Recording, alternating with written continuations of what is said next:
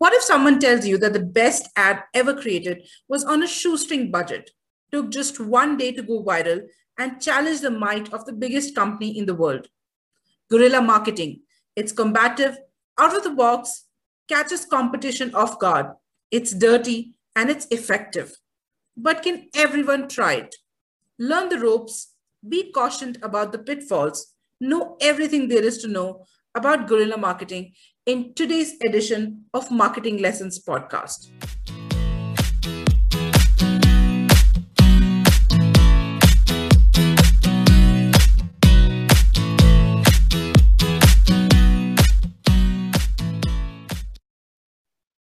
Hello and welcome to our podcast, Marketing Lessons, Books to Boardroom.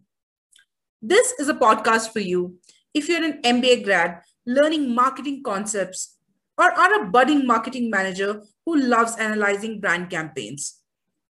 This is a podcast for you if you aspire to join a marketing team one day or to become better at marketing strategy and concepts. What Ishani is saying is, if you love marketing, then this is a podcast you don't want to miss.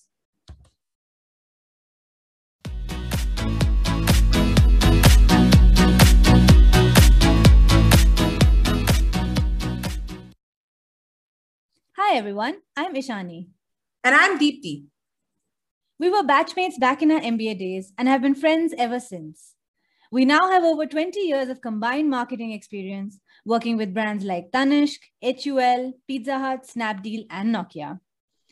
As we traversed through the marketing world, we realized that some of the marketing lessons we imbibed were evergreen, while some became quite archaic. The marketing playbook gets redefined every few years, and we are here to share the experiences of our journey from books to the boardroom.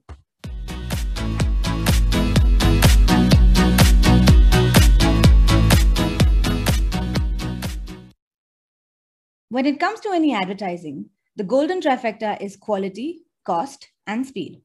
And you can only get two at a time. Either you get amazing quality at a quick pace for a fortune, or you can have a creative genius at value for money that takes forever to come alive. But there is an exception to this rule. A form of marketing which is low cost, can be executed swiftly, and can go viral. Intrigued? Welcome to the world of guerrilla marketing, a great alternative to traditional marketing. It thrives on original thinking and creativity, where imagination and ingenuity can beat out big budgets. It was first described by J. Conrad Levinson in his 1984 book, Guerrilla Marketing: Secrets for Making Big Profits from Your Small Business. You can check the link to the book on our Insta handle at Marketing Lessons Podcast. What Jay intended with the concept was to help small companies take big strides, but only using a small budget. Now, companies of all sizes indulge in guerrilla marketing with huge budgets, resulting in massive, eye-catching advertising campaigns. Well, guerrilla marketing uses energy, innovation, and imagination. Its mainstay is ensuring that the buyers feel special, privileged, positively surprised, intrigued, or thrilled by the interaction with the brand. The trick to guerrilla marketing lies in arousing the emotions in the receiver. Success depends on how apt the content was and how well the promotional channel delivered it. Guerrilla marketing is unexpected, hence memorable. It flips the edutainment switch in the consumer, but more importantly, it gives the brand the perception of being authentic and innovative. And all of this comes at exceptionally low cost. In India, we had the first taste of guerrilla marketing in 1997 when Coke bagged the sponsorship rights to the Cricket World Cup, becoming the official drink.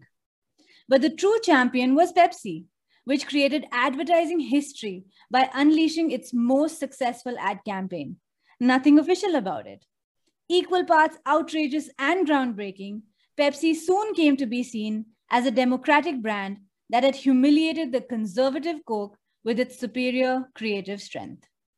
And ever since, we've grown watching ad wars between Burger King and McDonald's, Tide and Rin, Mercedes and BMW, Coca-Cola and Pepsi, and we still look forward to watching their campaigns or tweets that rage a war of words on the internet.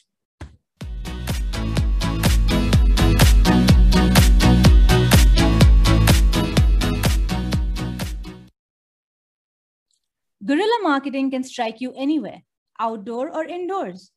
Let's look at some classic examples that are fresh in our minds. Think of how McDonald's painted a zebra crossing on the streets to resemble French fries. Just imagine taking a walk around with your children at a public festival in Switzerland. The minute the kids spot the ad, they immediately want a Happy Meal and some tasty French fries to go with it. That's street marketing done right to fingerlicious perfection. Shani, do you remember the time when Nike placed a barricade at a metro station saying, just do it, on an elevator door, forcing the consumers to take the stairs instead? This reminded consumers of the brand and what it stands for, which is athleticism and good health. Imagine just one placement of a sign and Nike went viral on social media. This kind of ambient marketing interferes with the normal flow of events. A simple ad placed at an unconventional location can garner the brand much needed buzz on social media.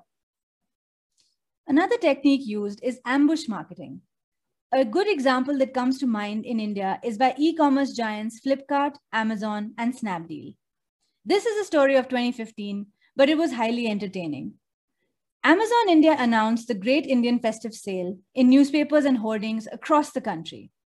Flipkart also started its sales promotion, Big Billion Days, by taking over the front and back pages of various newspapers. Meanwhile, Snapdeal chose creativity over sheer volume and released a clever ad taking a dig at both its rivals. The full-page ad appeared in the Times of India's third page and read, "You don't need a billion offers to amaze you. You just need to snap the best ones. For the best offers this Diwali, shop only on Snapdeal." I should remember, it was sale time, jam-packed with offers. The goal at Snapdeal was to do something different, which caught the eye of the consumer and communicated the message of great deals amidst the sale frenzy in a fun and creative way. This was not the first time, though, that Snapdeal had trolled Flipkart.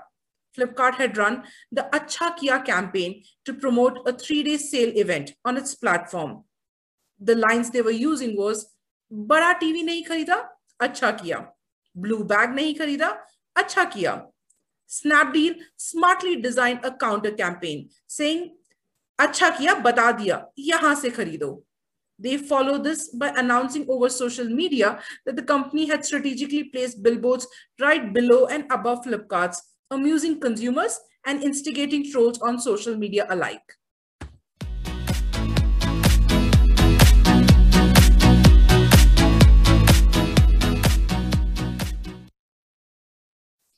Now, the pros of guerrilla marketing are very intuitive. Low cost, creative ingenuity, high probability to go viral, and a PR delight.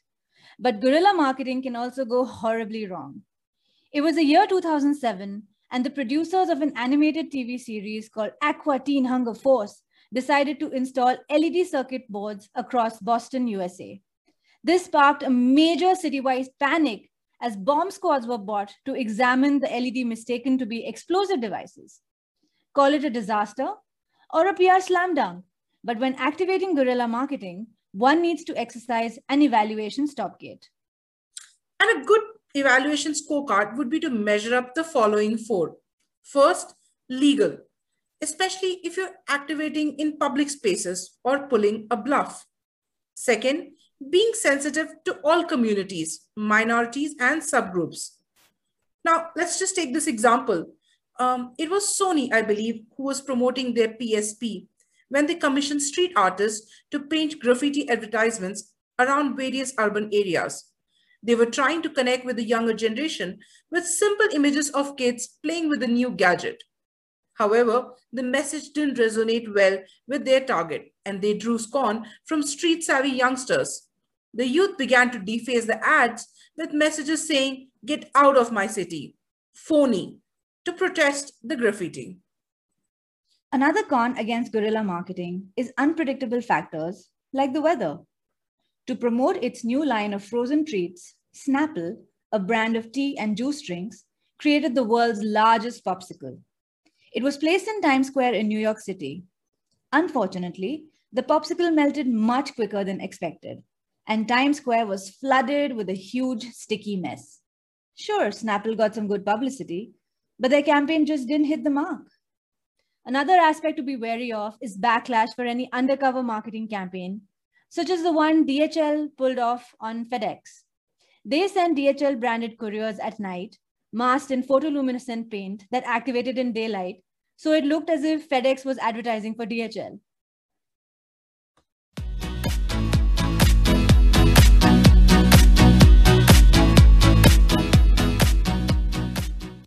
Those are all great examples, Ishani. But let's move on to our favorite segment of the podcast, where we dissect an ad. And on this occasion, we've chosen the David versus Goliath story of how Sebamed crashed Unilever's party by taking a dig at a brand like Dove, which has always topped charts when it comes to brand trust. They toppled the consumer's faith in such a big brand with just one ad.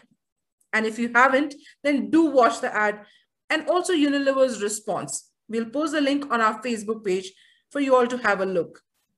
We would also love it if you could leave us your comments on what you thought about this battle of wits. The ad war that played out between FMCG giants Hindustan Unilever and German personal care brand Sebamed caught everyone's attention in the media industry.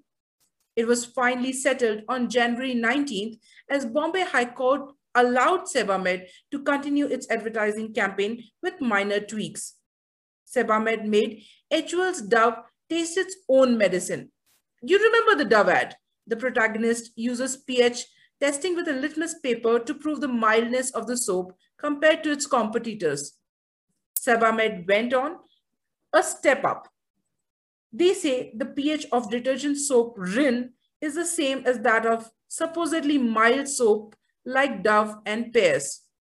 To help you understand the chronology, we have stitched together videos into a montage, and we hope you really enjoyed this battle of brands. HUL rebutted by launching its own campaign titled PH Nahi, CS Ki Suno, CS being common sense. The campaign tried to put across the point that judging a good soap by just one parameter can be misleading.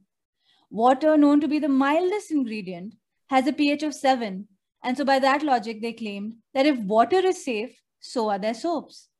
Though HUL's move to roll out this campaign to blunt the misleading pH-only weapon of Sebamed, it ended up giving their rival what it always wanted: more footage, more pH points, and more noise. This campaign reply by HUL was considered by many as a low-intensity reaction to the Sebamed attack. However, the reason why HUL didn't feel the need for any drastic measure is because of the pricing dynamics. A 100-gram Sebamed cleansing bar ranges between 99 to rupees 189, whereas a bar of Dove costs about 48 rupees. Sebamed is thus about a 50% more premium than HUL's products. And while the campaign was a raging success, we wonder if it actually made any dent on the sales or market share. But Deepti, to fully understand the business consequences of this campaign, one must acknowledge that Sebamed had nothing to lose. As a new entrant in India and a marginal player, they propelled themselves into a serious challenger role by taking on bigger established brands, forcing them to respond. Overnight, everyone knew Sebamed. Any other strategy? And this would have taken years to achieve. A guerrilla brand only plays by the guerrilla handbook. Sebamed has only one hammer in pH, and it went around hitting everyone with that hammer. For what it's worth, Ishani, Sebamed calls this truthful advertising, and they released a new ad continuing their campaign, Sirf Science Ki Suno.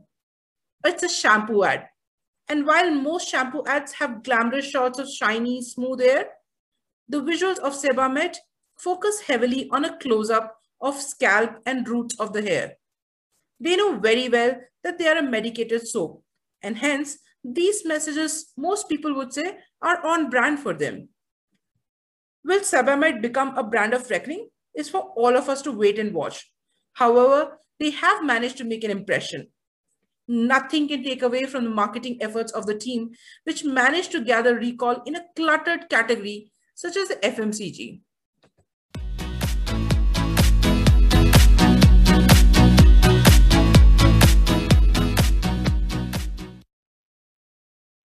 To conclude, Here are our 3 golden nuggets for guerrilla marketing.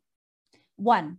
Concentrating the company's resources, time, place, and topic to achieve temporary superiority by trying to outsmart any perception filters established in the target group.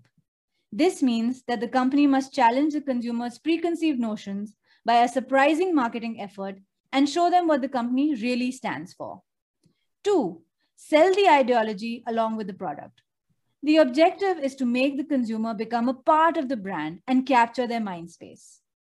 Third, identify established patterns, analyze them, and then overcome these patterns.